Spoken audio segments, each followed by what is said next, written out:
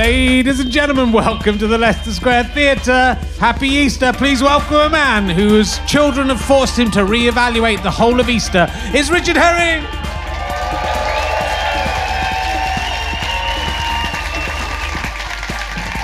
Hello, my finest friends. Welcome. Thank you very much. Happy Easter. It's Easter Monday. I'm saying that for people listening to this podcast in July. Because it's all Easter topical material that's coming up. Why is he talking about Easter? He's gone insane. Welcome to Richard Herring's Leicester Square Theatre podcast. I was talking to the Easter Bunny yesterday. It popped round to deliver some Easter eggs. I'm very upset about that. I don't really understand the backstory. Where it's come. It's an ill-defined mythical character, I would say. Anyway, he calls it, or she calls it, whichever. I don't know. I didn't look between his legs. He calls it RHLSTP. My daughter actually said to me, was the actual question? Was the Easter Bunny born the day that Jesus died? That was. Which I think that would make sense. That would, as he was on the cross, his blood fell to the ground, and then a little mythical cartoon bunny jumped up that could shit out eggs. That would be... They should make that how it started. That'd be nice, wouldn't it? That makes sense. I do have another child-based Easter theme thing for you. My son has been starting to write stories. He thinks that fairies and angels are the same thing. I should say, and this is a story he dictated. He can't write yet. He's 4 years old. It's called Jesus and the Angry People. He's very obsessed with Jesus, like his dad. Jesus had magic powers, and it was very dangerous. And then one day, Jesus, he knowed how to control his powers, because when he was a grown-up, he made people live again. And then Jesus died on a cross, and they put him in a coffin as well. And then the fairy angel made Jesus alive again. And then the angry people found Jesus. And Jesus made a sword with his magic powers. And then he killed all of them. Which is very like, if you're an aficionado of my work, the three men fight the men of Fies, which is a story I wrote at a similar age, which was all about Pharisees killing each other. So it's good to see that's passed on. But that's a nice little story from my lovely Easter story. The vengeful Jesus. He made my wife draw all the coffins of the dead angry people as well. I think Jesus should do more stuff like that. Right, anyway, I also have to thank RHLSTP backer Trevor. And we said, was there anything you would like us to say? And he says, I'm good, thanks. So, let us crack on. My guest this week is probably best known for playing Lindsay the Wizard in I Am Tim Helsing. That's why we're all here today. Will you please welcome the incredible Amy Gledhill, ladies and gentlemen. Here she is. Come in. I'll pour you some water. Thank you. Hello. Be polite. They don't know how to deal with, social situations. A lot of these people, so they were confused by being a woman talking to them. On the most part, it's never happened before. They didn't know what to say back. Well done, you did very well. How are you doing? You drinking thanks. cherry Coke? Pepsi Max Cherry. Okay. Different to cherry Coke. Okay. Much, it's superior in every single way. All right. Controversial start. It's the taste of a new generation. That's what I understand. About 6 generations ago it was, anyway, at least. Was the Easter Bunny born the day that Jesus died, Amy? Can you help me with that? Yeah. Yeah. That makes sense, doesn't it? He/she was born that day in a cave. Yeah. Probably. Pushed the boulder. I haven't thought about Jesus in a cave for a long time. But I think Jesus went in the cave, died, and then the Easter Bunny came out of the cave. Do you think that Jesus died by going in a cave? He was what? Do you think he was sort of exploring a cave and got stuck? There was no one to come and get him out. I think he died before he got in the cave. I don't know. Okay. Yeah, so all right, okay, so he was already dead. Yeah. Is that what science is Yeah, saying? they stuck him in a... That's what... I mean, if he wasn't... It would be weird if he was still alive when he went in the cave and then he died and then he came alive. It would sort of explain it if he was a... Some people think he hadn't died at all.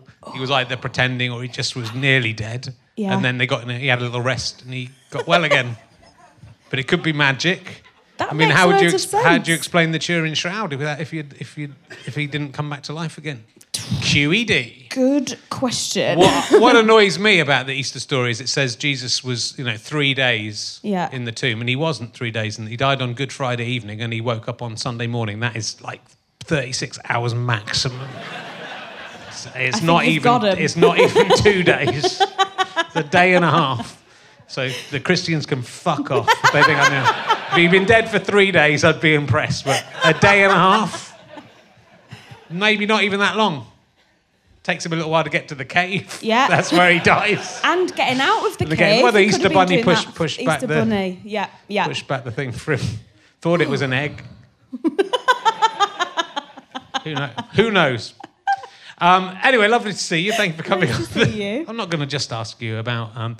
this is a new emergency question that's got based on what my listening habits to Audible books and podcasts. Yeah. Just so we get to know you a bit before we Okay. discuss who you are. Great. What speed do you listen to podcasts / audiobooks on when you listen to them? Do you listen to them at normal speed or do you speed them up? Really pathetic. I What? slow them down. Slow them down, half speed. Oh, God. Because I listen to them to fall asleep. Yeah.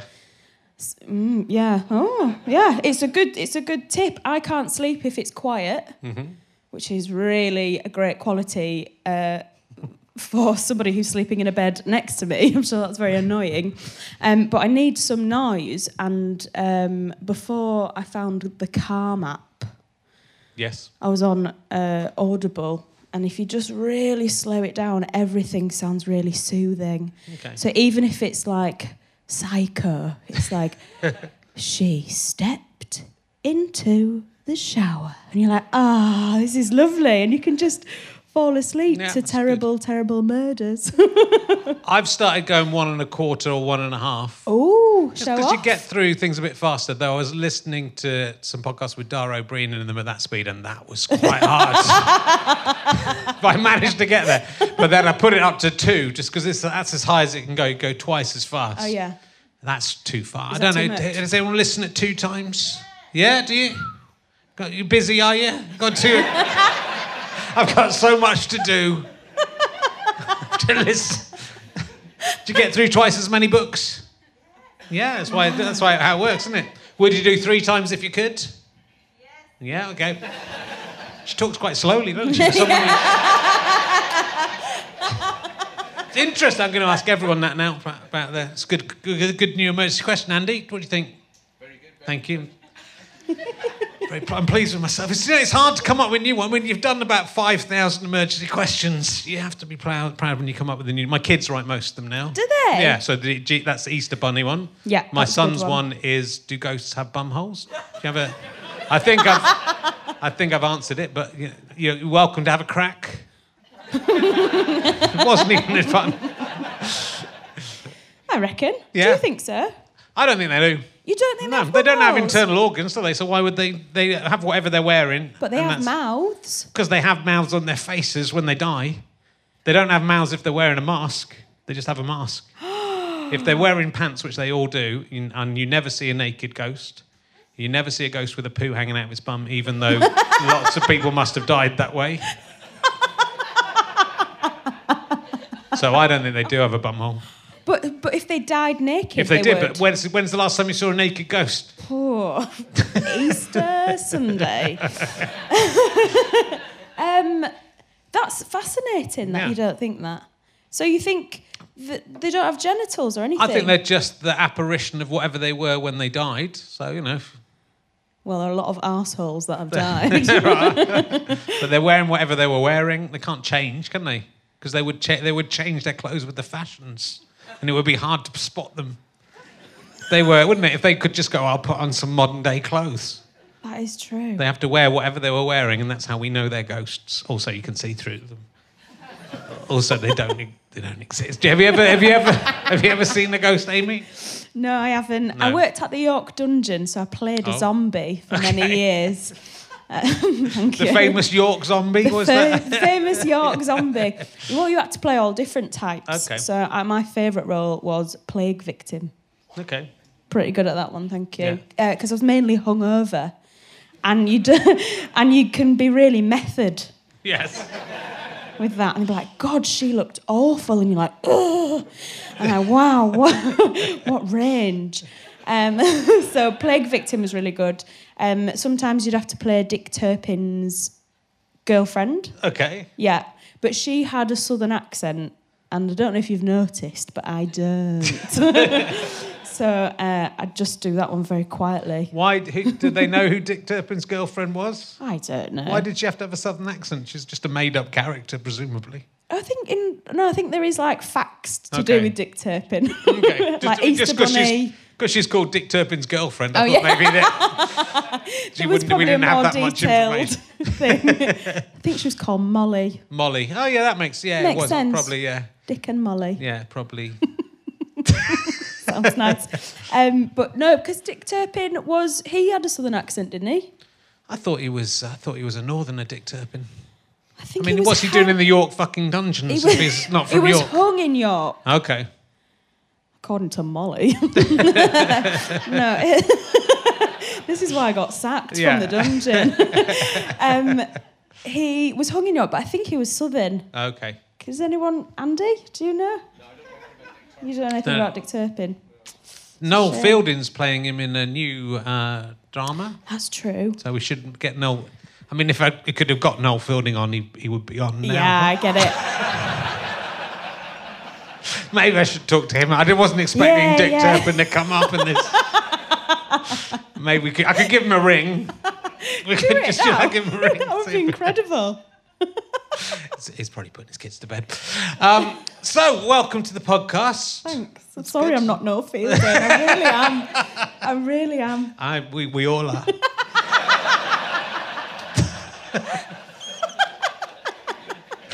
So, Amy, it's lovely to see you. We worked out that you met your partner who you do the Delightful Sausage with, Christopher. Yeah. On stage here, here, doing the new act, Leicester Square Theatre new act, which I was comparing for pizza and beer, and I don't remember anything about because I was drunk. So you used to work at this theatre. Yeah, well, so I did that competition, so it's for new comedians, and I was living in, I'm from Hull, I think I was living in Hull at the time, and I came down and I got to the final of this competition here, and I was like, this is a huge deal, you know, I'm at the Leicester Square Theatre, so what I immediately did after getting to the final, because I think this is like pure working class brain, I asked the manager if I could have a job behind the bar, and he was like, yeah. So I moved to London, and then I worked here every night and couldn't gig or do any comedy. And I was like, I don't know if I've done this right or not. I think I've done it wrong. But I worked here and it was great. I got to watch this. So there'll be ushers. Hello. I used to do your job, so I used to come and sit here if it was a good show, and if it was a shit show, I'd be like, I'll do toilets. So you could be a guest in another 9 years. This could be you. Yeah. Should we just get you on? No, okay. It's not Noel Fielding, is it? But David Mitchell and Robert Webb both worked as ushers at the Lyric Hammersmith. Did they? Yeah, they had quite a bad time, I think, because when I did a benefit at the Lyric Hammersmith, they wouldn't come and do a gig there because they didn't like it. Oh. But it's good to see you back here. So you had a nice time here. I did. And what the best thing about working somewhere like this, I used to work here and I used to work at Latitude Festival. And so I'd work with comics, but when I was unknown and just doing, I'm still unknown, but doing like just open spot gigs, and you get to know who's horrible and who's not. And you were nice. I was like, phew. Yeah. I got lucky. Yeah. But there's a few that aren't. And it's been really good because now I'll be on the bill with them and I'll be slightly frosty and they won't know why. And I'll be like, yeah, I got you back.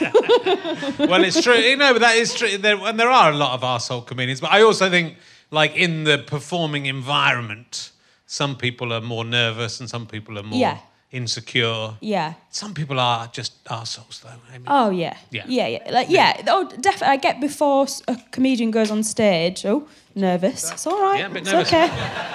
Just relax, Not Richard. the only one who doesn't usually talk to girls. Just imagine I'm a ghost with no genitals. It's going to make me hard to do the rest of the conversation. That's my... I can't remember what we're saying now. I'm just thinking about genitalless ghosts. Yeah. No, don't know. Move on. We'll move on. It's gone. So, when you met Chris, is it Christopher or Chris? Can I call him Chris? You call him whatever you want. Yeah, okay. Yeah. What was there something? Did you just get to know each other and say, "Let's do a double act," or was it? So I hadn't met Chris yet, but I was in a sketch group with his now wife. Okay. Right. So we was in a sketch group together. There was 4 of us, but we all lived in different parts of the country. And so we binned 2 of them off, and just me and his wife, Nicola, were in a double act. And then she was saying, "God, come and see my boyfriend do comedy." And I thought, oh, God, Nicola, I don't want to go see your shit boyfriend do a shit comedy show. It'd be terrible. And I kept putting it off. And then we met here, and I was like, oh, he's in the final. Like, he must be quite good. And then, annoyingly, I watched him, and he was... like incredible. He was just like my favourite comedian, which is really awkward if it's your friend's boyfriend, because that's a really difficult thing to navigate, to be like, oh, I think he's amazing, but not in a sexy way. Like, to me, Chris is a ghost with no genitals. Like, being in a male-female double act, there's just nothing sexual, and he is a bumhole-less ghost. Yeah. It's just beautiful. So I was like, oh, he's really, really good. And then Chris saw me and was like, oh, she's all right. And then what he did very cleverly was he got Nicola pregnant and took her out of the stand-up comedy game and then swooped in and was like, let's be in a double act. I was like, all right, let's do that. We're called The Delightful Sausage. And we didn't think that name would stick. We picked it a long time ago when we just needed a name. Yeah, I was talking I was talking to Lazy Susan about how difficult it is to choose a name, and then you are stuck with it if you're... Well, you just think, we'll do a gig, Delightful Sausage, and then like 5 years later, we're like, oh, God. Oh, no. When we first started doing it, one of us would dress as a sausage, and one of us would dress as a butcher. It was bad. It was really bad. But we'd take it in turns, who was the sausage. Okay. And then gradually, he never wanted to put this... I mean, I'll be clear, it was like a really cheap one from Amazon, and it just looked like a turd. Like, there was nothing remotely glamorous about it, and he stopped wanting to wear it. And then he was so clever that when we decided to do Edinburgh Festival for the first time, we had a photo shoot. And he was like, you put the sausage costume on. And he just turned up in his nicest clothes. And we had this picture. And then because I was in the like hot dog costume for the picture, it was like, well, you just be the sausage now. And then for 3 years, I was dressed as a sausage.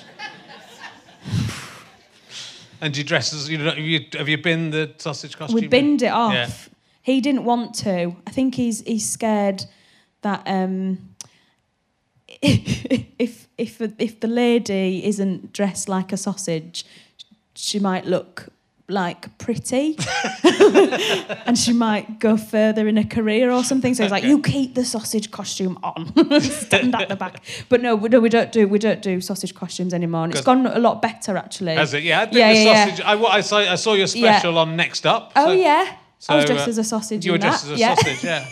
I thought, you could probably do it without being dressed as a sausage. We made one joke about the sausage at the beginning and then never referenced it again for 3 years. But yeah, it's a lot better because I think it's quite alienating for an audience when one of you's just as a sausage and nobody's mentioning it. I think they're already like, no, we don't like this. And if you're really hungry in the audience, you might think, I'm like in a cartoon and I'm seeing everyone as food. And you might eat them. That's what it's sort of like.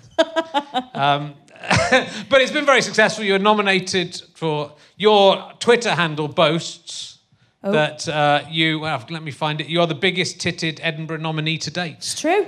Is it definitely true? Have you checked? I've checked. Yeah, I've gone through, checked everyone's cup size. You've got to take the wins where you can find them, and that one, at the moment, is mine. Okay, well, congratulations. We'll see if if there's anyone been nominated for an Edinburgh Award who has bigger tits. Do get in touch so we can. It's in the Guinness Book of Records. Were you nominated? I've never been nominated in 26 years of the Edinburgh Fringe. But but like a lot of people, a lot of the people who have gone on to be much more successful than me haven't been. Stuart Lee never got nominated. Ricky Gervais never got nominated. Stephen Merchant, Bill Hicks didn't get nominated. They all did the Edinburgh Fringe. So in a way, it's the best people don't get nominated. That's what I think. All small tits as well, actually. Small tits, yeah, they've all got small tits. Well, Stuart, not so much. Stuart might take you on there. Are you, before we go on, are you ever mistaken for Amy Gledhill, co-author of BTEC National Sport and Exercise Science Student Book and Active Book for the 2016 specifications in brackets BTEC National Sport and Exercise Science 2016 end brackets?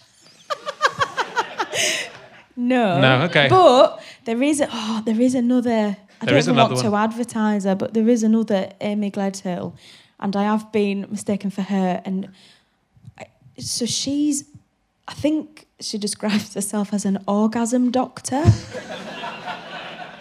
No, honestly, it's true. And I saw her when I was Googling it. Yeah. I think she describes herself as a lingerie model who I think couldn't have orgasms. For 11 years. Yeah. But now she worked it out.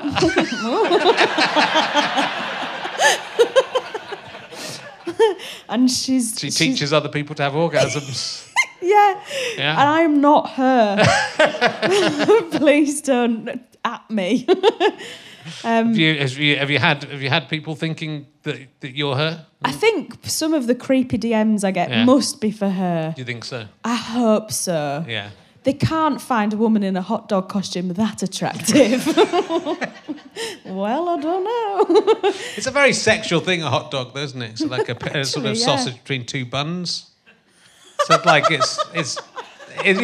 you're asking for dirty DMs, aren't you? I don't think that's the right dressing argument like to have. Dressing up like a sausage. You're right. I'm sorry. I was only joking. Let's move on. I understand you nearly got a Rolf Harris tattoo. Yeah. Oh my God! How do you know that? I know everything about you. Oh yeah, I did. It's really lucky. It's very nearly, and just before he was uncovered. Yeah. Yeah. Yeah, I did. Why did you want a tattoo of Rolf Harris? Oh, well, do you know what? This is awful to say now, but he's got some real banging tunes. There's a couple that, honestly, you don't want to like them, but you can't help it when they come on. You're like, all right, this is a good one. It's called Fine Day, like YouTube it. It's a banger. And one night, it's got a didgeridoo and also bagpipes in it. That song. It's does. Not that much of a banger. It starts with a didgeridoo. You think, can this get any worse? And then some bagpipes come in. I think it might be the only record in the world with a didgeridoo and bagpipes. Just need an accordion to come in next, and it's got the triple whammy. But when the beat kicks in, no? Yeah. You're not a fan of it. It's really good. Like, it is really good. But it didn't make me think, I must get a Rolf Harris tattoo. Well, so I discovered this song at like a house party with some close friends, and it was like we got to sort of 5 a.m. and we were listening to this song over and over again. It was like, this is the best night of my life. And I was like, right. And my friend could do prison tattoos. Right. So I was like, this is it. Tattoo me. I want a Rolf Harris tattoo. And what I genuinely, at this time, I wasn't sober. in any way, but at the time what I really thought I wanted was the word Rolf under one boob and the word Harris under the other. I really thought that would be like genius. I thought it'd be so good. And I also thought, like, because the only people that would see it would be in a very privileged position. And I thought, if they don't get it, they don't deserve to be there. If they don't get how good Rolf Harris is, they don't deserve to be there. Yeah. And but my friend could only find the ink. He couldn't find his thing to do it. Yeah, so he didn't get it done. But then, twist in the story, my friend died. I know. So then I was like, right, how do I commemorate him? And I was like, I'll get the tattoo I was going to get of Rolf Harris. So then I booked it in a shop, which was mad, because ringing up during the day when you're not drunk saying, hello, I'd like a Rolf Harris tattoo, please. I'd like Rolf under one boob, Harris under the other. Yep. Yes, I am sure, thank you. And I booked it in, and then it was in about 3 weeks' time, and then about a week before the appointment, his house was surrounded by police. I was like, oh, just scratch that out the diary. Yeah.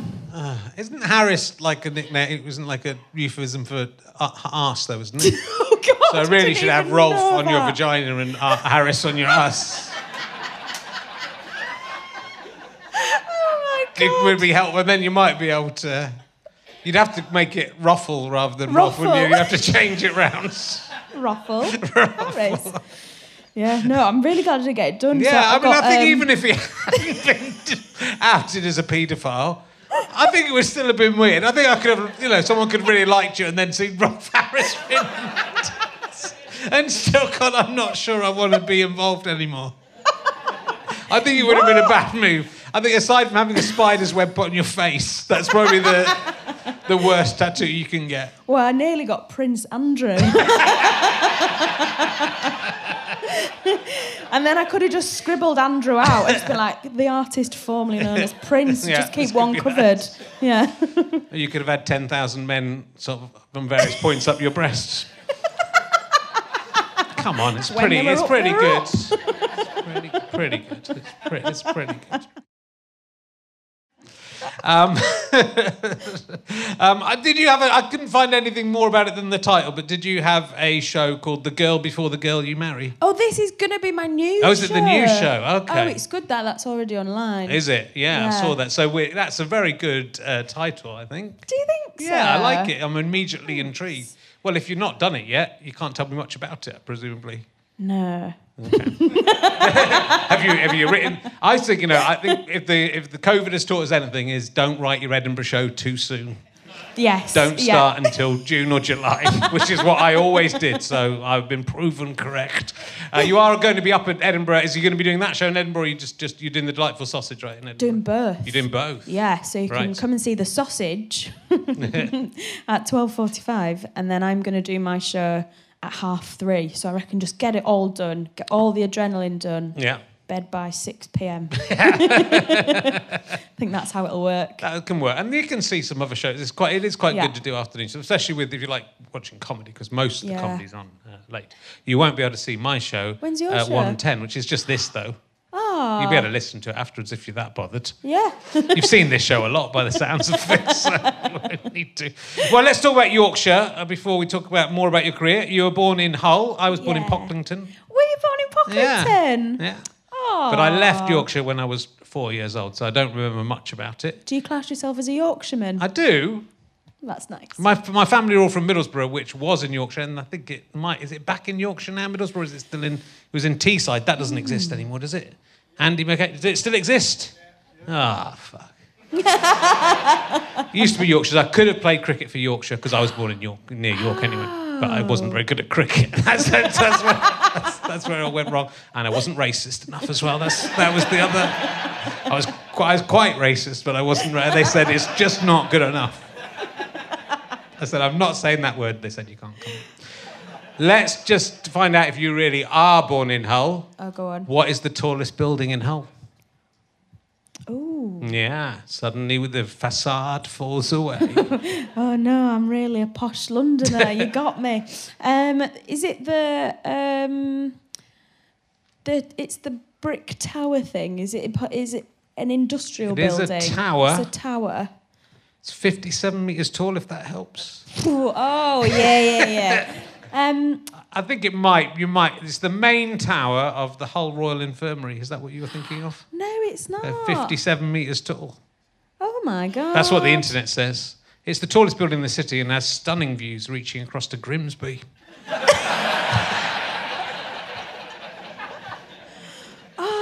Have you ever been up the Royal Infirmary Tower? Yeah, I have. Because Ward 13, which is the top one, is a children's ward. Okay. And because I'm very cool, when I was a child, I was very ill and used to go to hospital and go to school in hospital. Did you? Yeah, pretty cool. So I was a loser as a kid. So I was like very ginger, very asthmatic. That's always not. ill. You don't go to hospital for being ginger, though. I was so ginger. We were like, let's keep her away from everybody else. No, why was it? I used to get got osteomyelitis, which is like I mean, this isn't very like sexy chat, but it's an infection in your bone. Okay. And it's not meant to be sexy. What is this then? What was all that bumhole stuff? Told you about Rolf Harris. Like, what? I mean, it has been quite sexy. It has been quite sexy. It has been quite, but it doesn't have to be. We can discuss people with bone diseases. Is that what it is? Great. Yeah. Some people like that as well, so you have to cater for all tastes. Should it be like ASMR? Then I got a bone infection. But anyone can get it. It's just like, you know, like how you get a cold or COVID or whatever. It's just a airborne thing. And I was fine. And then my knee started hurting. And my mum did the typical northern parent thing of like, oh, put some ice on it and fuck off, basically. And it got worse and worse and worse. And then she said as a punishment, she was like, well, do you want to go to A&E? Is that what you want? It's like, yes. And she was like, oh, right. Okay, right. So we went, and they were like, oh, yeah, whole leg's infected. And they just had to put me on antibiotics for ages, but then I was allergic to them, so then I ended up staying in the hospital for a long time and going to school there. And it's really brilliant because the nurses the teachers can't tell you off because you're ill. Right. So you can be like, not doing my homework because my leg hurts. And they're like, that's cool. Yeah. And I was the only kid in the class. Right. So I was top. And it's very difficult to get bullied if you're the only kid. So I was like, here we go. Yeah. Being ginger and asthmatic and chubby, it's my time to shine on Ward 13. It was great, yeah. Well, they didn't teach much because they didn't even teach you were in the tallest building in Hull no, at the time. I could have said, here's an interesting fact. You'd be able to wow. This might come up, they could say.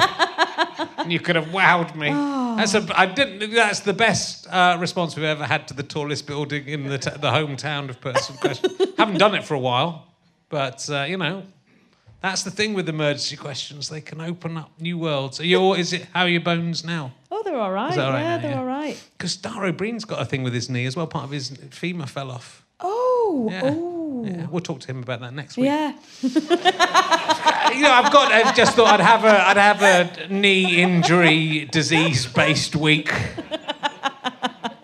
You know, I always theme these shows. I work very carefully, saying who will go together. Didn't know about your knee, so that's very nice to know. Very nice to find out about your knee. And you've also so you do writing, you do acting. Yeah. You were the Carolina Hearn Bursary Awarder in 2019-ish, 18, 19? Yeah, 19. So that's a sort of, they give that every year to a promising new writer or comedian? Yes. Or both? Funny writer. Writer/performer. Right, It's for. So the first winner was Sophie Willan, who's done Alma's Not Normal with her bursary.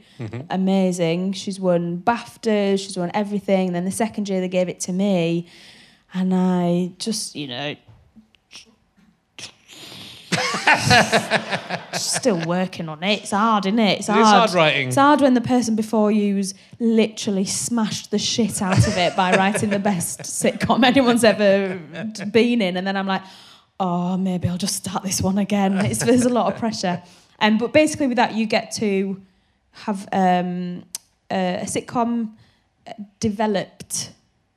Doesn't mean it'll go on the telly, but it means somebody will give you notes on it and go, this isn't going on the telly. And you go, thank you so much, I'll try again, thank you.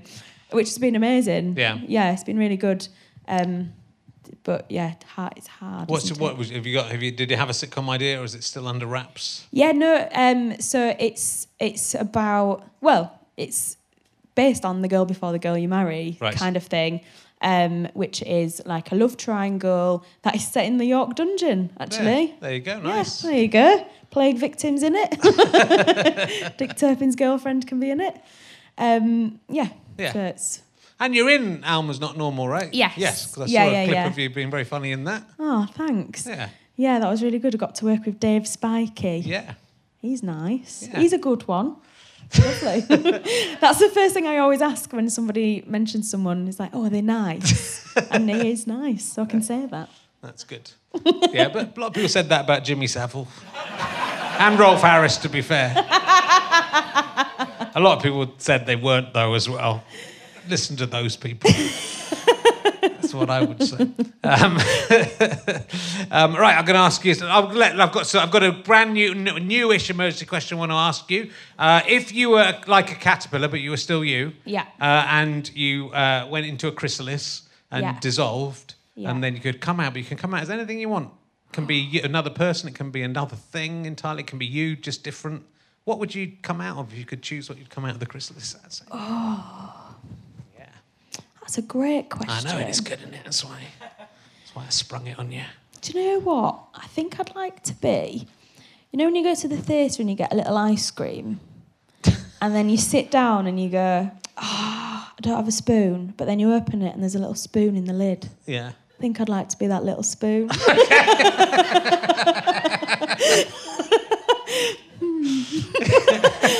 Just like a little treat, and you go, oh no, and then you go, oh... They've thought of everything. So you would just be the spoon? Yeah. Or you would have the spoon? No. Because you could be you and you could have the spoon in your head or something. No.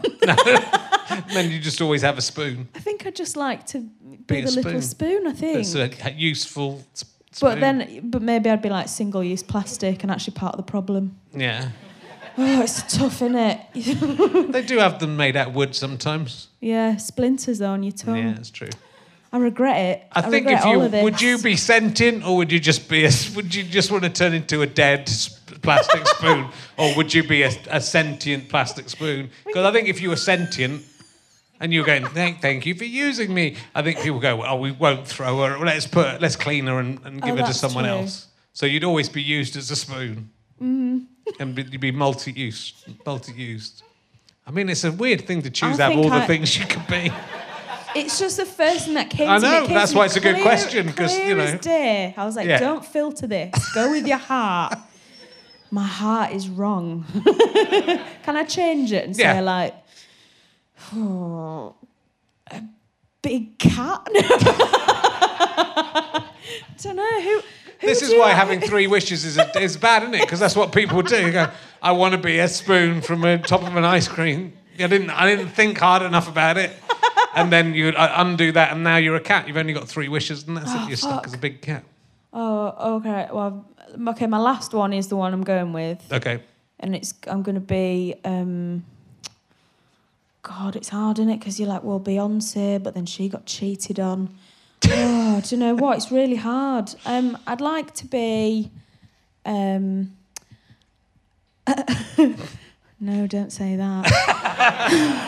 Go on, say it, Amy. No. Don't say it. I'd like to just be the best version of myself, okay, Richard. That's nice. That's sort of really what the question's about, rather than just saying that. You have to say what the best version of yourself is. Oh, I've fucked it, haven't I? No, it's what good. Do you, what do you want to be? What would you be?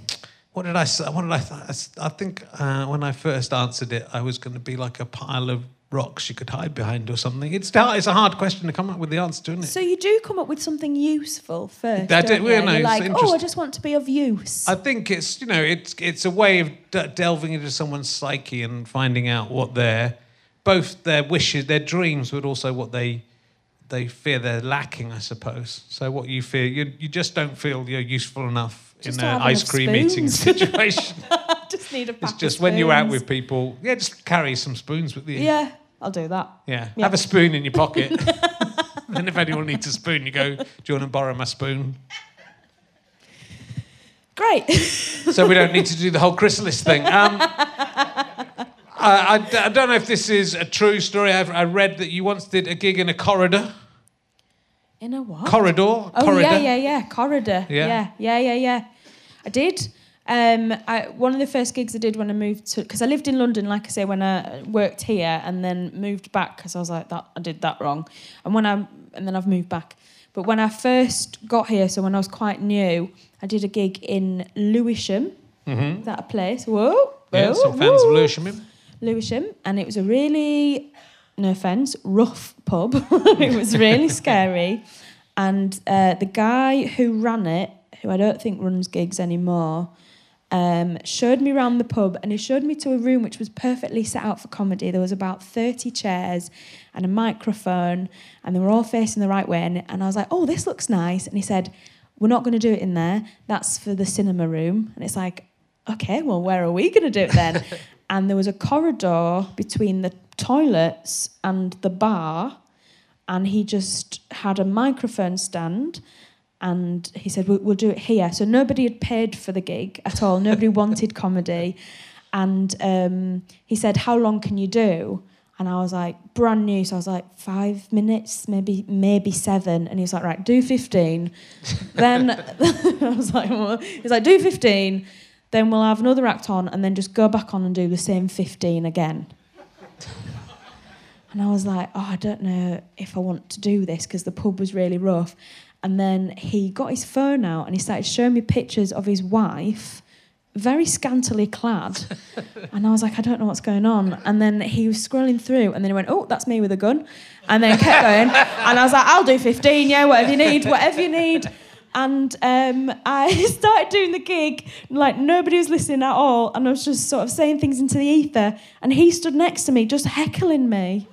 Wow. But he had a gun, so it's like, yeah, whatever you want, mate. He had a picture of himself with a gun. That's not the same as having a gun. Yes, that's true. Yeah, it might have been like a water pistol. If you don't do well, I'm going to show you another picture of me with a gun.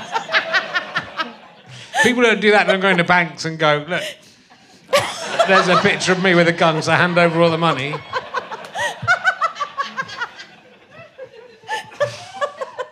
It's a crazy...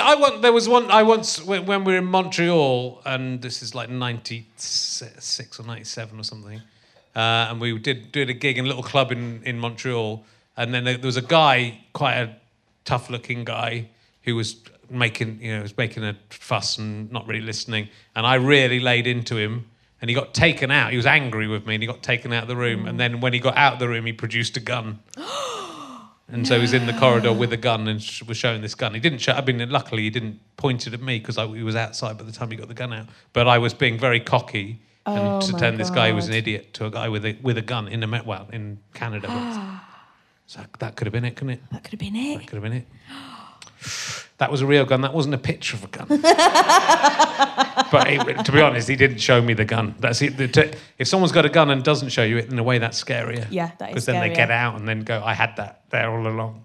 Then they shoot you. Oh my God. If he'd shown me a picture of him with a gun, I probably wouldn't... to be fair, I probably wouldn't have done the material. So...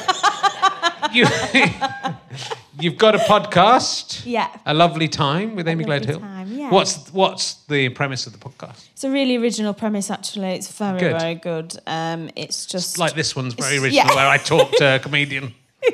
Yeah, so it's just talking to mainly comedians about what constitutes a perfect day. Oh. Yeah, it's really nice. And we set it up during lockdown as something like lovely, just like cosy and comfy to listen to.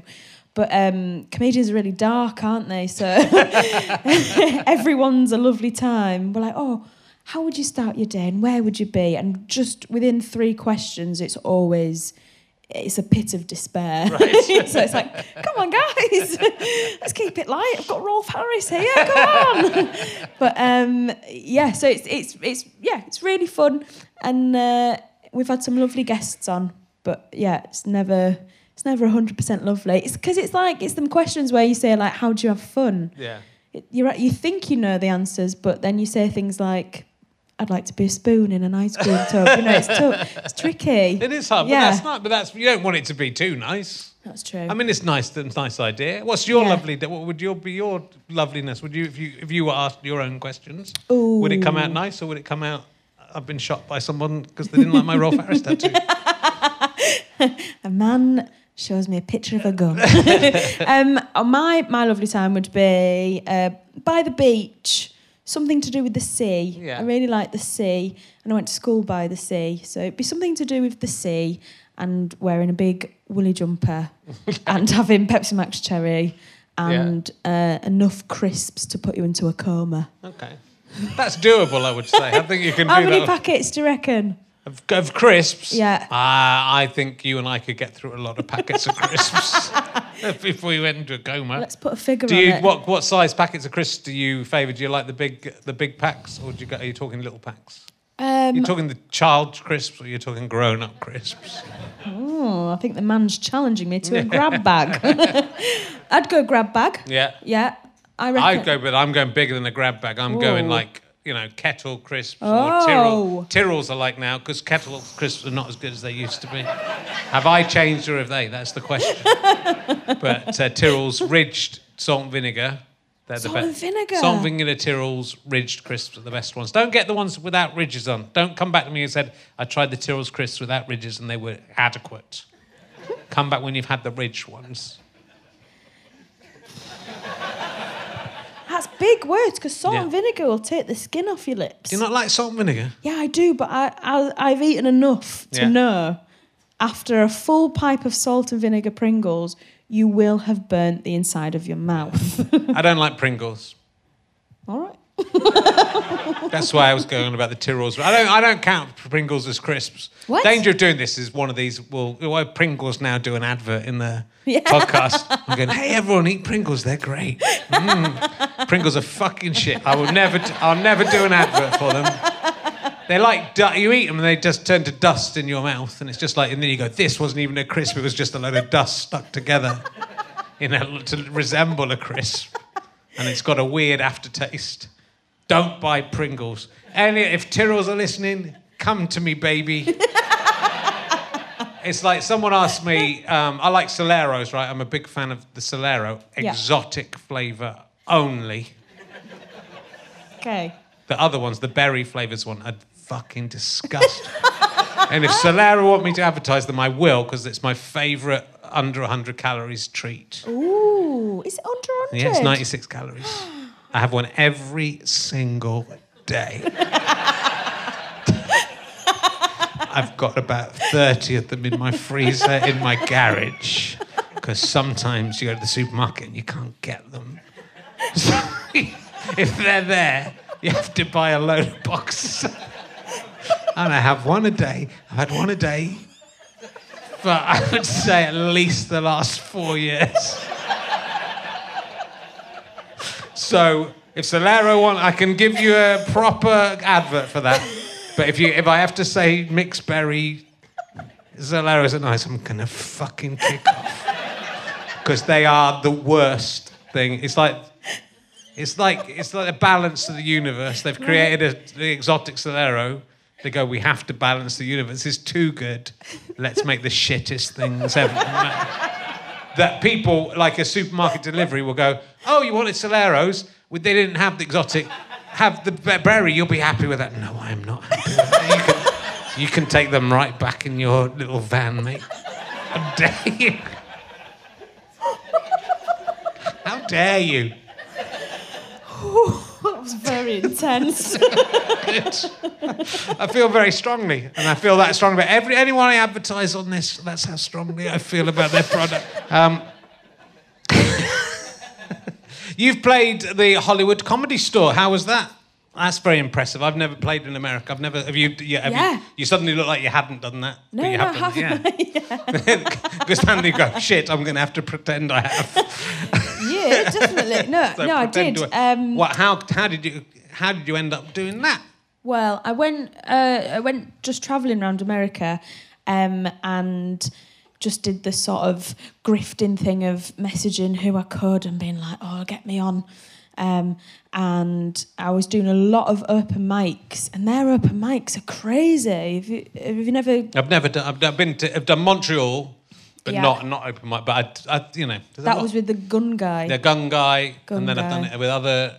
I was talking about this because I was doing a thing about Billy Connolly the other day, but there was, and I'm sure I've mentioned on this, but I did a gig in Montreal where it was all like stand-ups doing about 4 or 5 minutes each, but every American stand-up was just doing basically racist and sexist material, but because their dad was the race, or they were allowed to do it, but it was just very old-fashioned material. It made me want to stop doing comedy forever. Oh, shit. Then I walked back to the hotel, and I got in there was a little lift that takes you up one floor to the main lobby of the hotel, and Billy Connolly got in the lift and started taking the piss out of the lift for 5 seconds, 10 seconds. Was the funniest thing I've ever seen. And I decided to carry on doing comedy. Oh, my God. That's lovely. But, yes, so tell me about your experience rather than mine. Billy Connolly tattooed? Yeah, I did. So I was just doing like open mics and stuff, and open mics there, anybody at all can just put their name on a list, and there could be 40 comedians, and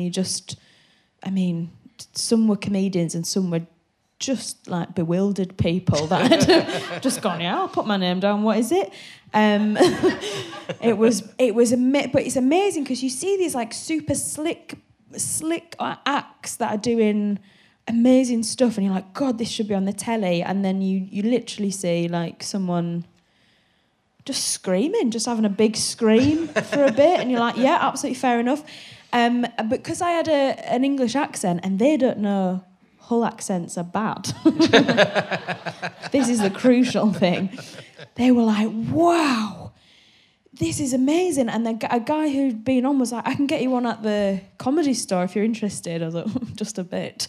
So I did it, and I was still really new and definitely didn't have the material to be doing it, but the accent was enough. And they're so good there, and they're just like, I got introduced as the Queen of England. Right. With a Hull accent. Like, wow, it was mind-blowing. And it was really good. And I met some comics out there who put me up, and they lived in San Francisco, and there was maybe about 15 of them living in this house, and they all had like one guy lived on the chair, Nice. and one guy lived on the sofa, and one guy gave up his cupboard for me to stay in. But it was like so cool. And I'm still friends with them on Facebook, and some of them are like on telly now. Hopefully they've moved to an apartment of their own and off the big settee. But it was amazing, just like seeing their commitment and stuff to doing stand up. And I think it's a bit like how how comics live in Edinburgh, where there's like 8 of you on a floor. Yeah. But you do it for the love. But they did their whole lives like that. Yeah. Couldn't believe it. I think it's, but I think in America it's probably harder to get going, and it's sort of difficult, Yeah. The circuit in America, to have to travel from city to city, if you're doing that by bus or if you're doing it, it's hard. Yes, But then the payoffs are big, and that's what I felt about Montreal. There's a lot of people who are really actors trying to get the part. Well, certainly in the 90s when we first went, I really felt that there was a lot of people who you felt they'd learnt a script. Yeah. And to the extent that if they went wrong, they would go, excuse me, and walk back a couple of paces so they were in the right place. And then Really? Yeah. Line. Yeah, it really was. So it was like really weird. So I think that there's, that's the dream. You become a character in a sitcom. Ah, that makes sense. And then become a millionaire. So that's probably why it's worked. Which I suppose is sort of the Edinburgh dream as well, but on a a temporary basis. Yeah, not to be a millionaire, just to pay off your Edinburgh fees. Yeah, yeah. you need to be millionaire to pay off Fingers your crossed to Edinburgh break even. Yeah. fees. Would you like to go to America? Would you like to? Yeah. Yeah. Okay. Yeah, I think yeah. Yeah. Yeah, I think so. I think they're, in terms of sitcom and stuff like that, I think they're absolutely incredible. But I apart from like Maria Bamford and stuff like that, I don't watch that many American comics actually, stand up. And when I do, they're really good, but they're so slick, and I really like a shambles. And I just don't think they embrace chaos maybe as much as. Yeah, there may be an element of that. I mean, Maria's really interesting because she's, you know, she's extraordinary. I think she's absolutely one of the best stand-ups in the world. Yeah. But you also think, how did you get through? You know, how did you get through the first few years? It must have been really hard. Yeah. For lots of reasons, but she's just astonishingly good. So yeah. But you know, there are. I think the American sitcoms are so amazing. They've really got that sorted out, and it is everyone's sort of the full package, which I guess is what you're doing. You know, you're writing, performing, acting, solo, stand-up, double act. You kind of got all the bases covered. Fingers in as many pies as I can. Absolutely. Why not? Why not? Yeah. You only need one of them to really work. Yeah, but I think also when you're young, you can go to Edinburgh and do 2 or 3 shows a day. Yeah. You know, and I think it's a really good thing to do and try different things. But then it does start to get a bit older, and it starts to get very exhausting. So you do half the festival with one show that's just made up as you go along. You don't have to do any work. That's what I imagine will happen to you when you're 55. That's what I'm imagining. Right, I'll ask you a couple more emergency questions and then we'll let you go. I'll ask you this was a more recent one as well, which is if all the museums and art galleries, I say that, I've been doing this one for ages, but I love this one. If all the museums and art galleries in the world got together and said, we love you and your stuff, Amy, you can have one thing from all of our museums and art galleries to keep, and you can take it home and it's yours. What piece of art or historical artefact or whatever would you like to have? Could be something from the York Dungeons, or it could be the Mona Lisa. It could be whatever you want. Do you know what I really love?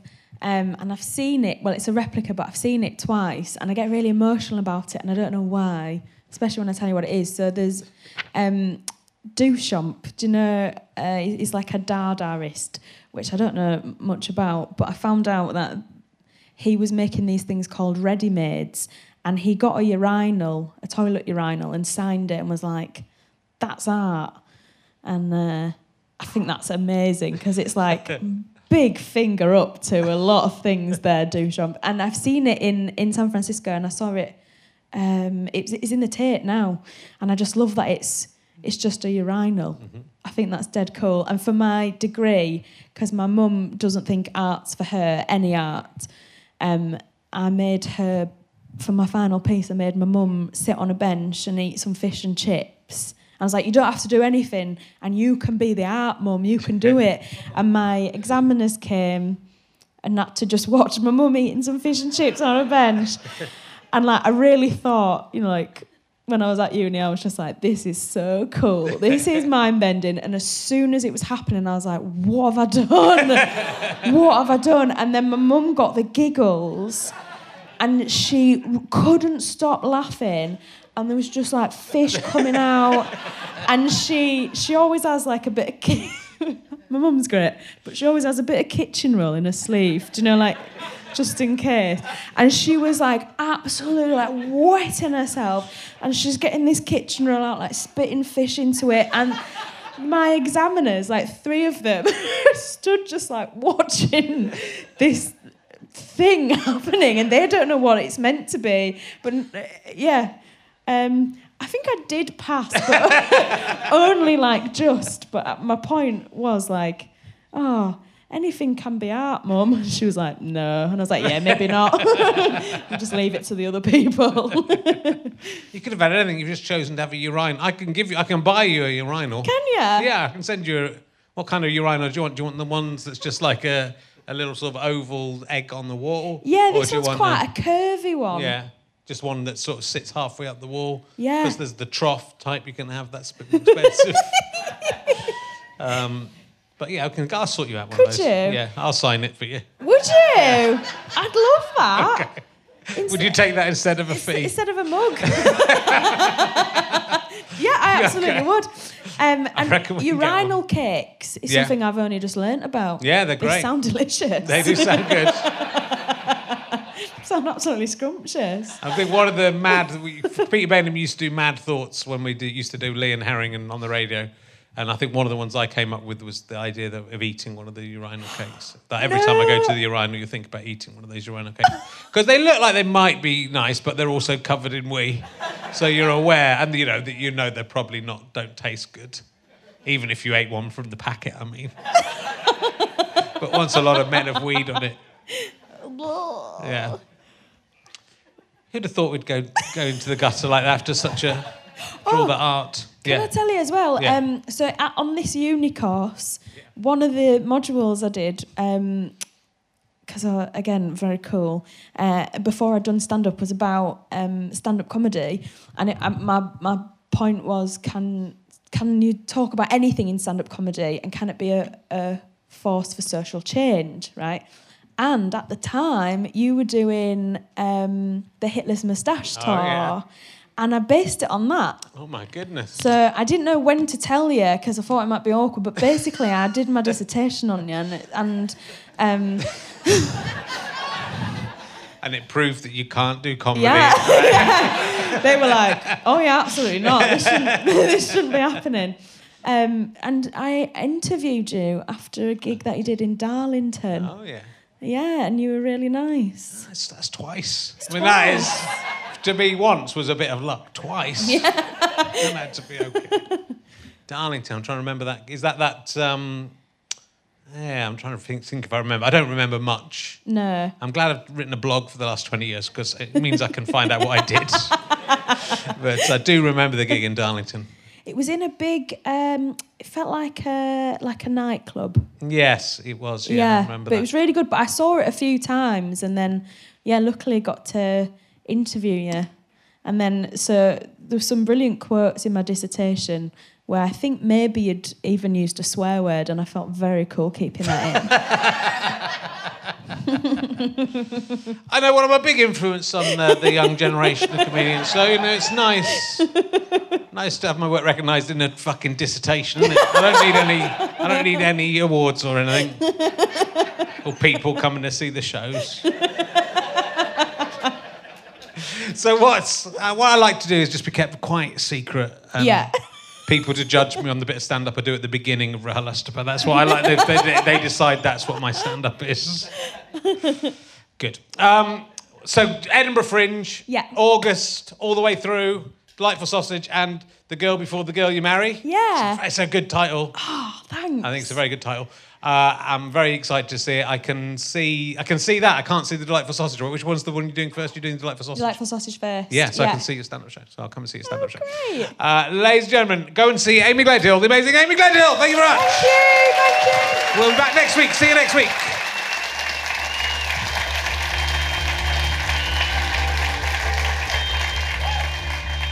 You have been listening to RHLSTP with me, Richard Herring, and my guest, Amy Gledhill. Thank you to Scant Regard, who played this music. I'm indebted to my producer, Ben Walker. I'm indebted to Chris Evans, not that one, and everyone at the Leicester Square Theatre and everyone else who knows me. I would also like to thank the following Kickstarter backers, who are Sarah Bitchy Witchy Richie, Alan Webb, Paul, Barry Bailey, Earl Squirrelson, Lauren Gerard, Adrian Ratcliffe, Little Jeff, Fiona, Chris Danger, Neil McCulloch, Callum Thomas, Rashad Maharaj, and get your name right, sorry, Rashad, Becky G, James Mansbridge, Ben Long, Derek Smith, Terry Westgate, Bushy, Kevin McDonald, Matthew Hothesall, Aaron Cottam, Alex P, Paul Hadgett, Not Applicable, Dr. Andy Collin, Matt Phipps, Becky Fox, Jonas Hershey, John Chapman, Steve Lacey, Dave Vass, Operatic Bacon, Shane Brennan and Chris James. This is a Sky Potato Fuzz and GoFasterStripe.com production. Head to richardherring.com/gigs to find out where RHLSTP is coming next We're at the Edinburgh Fringe. Why not come and see us? 110 at the Assembly Ballroom. Everything's about balls these days, my fine friends. It's all about balls.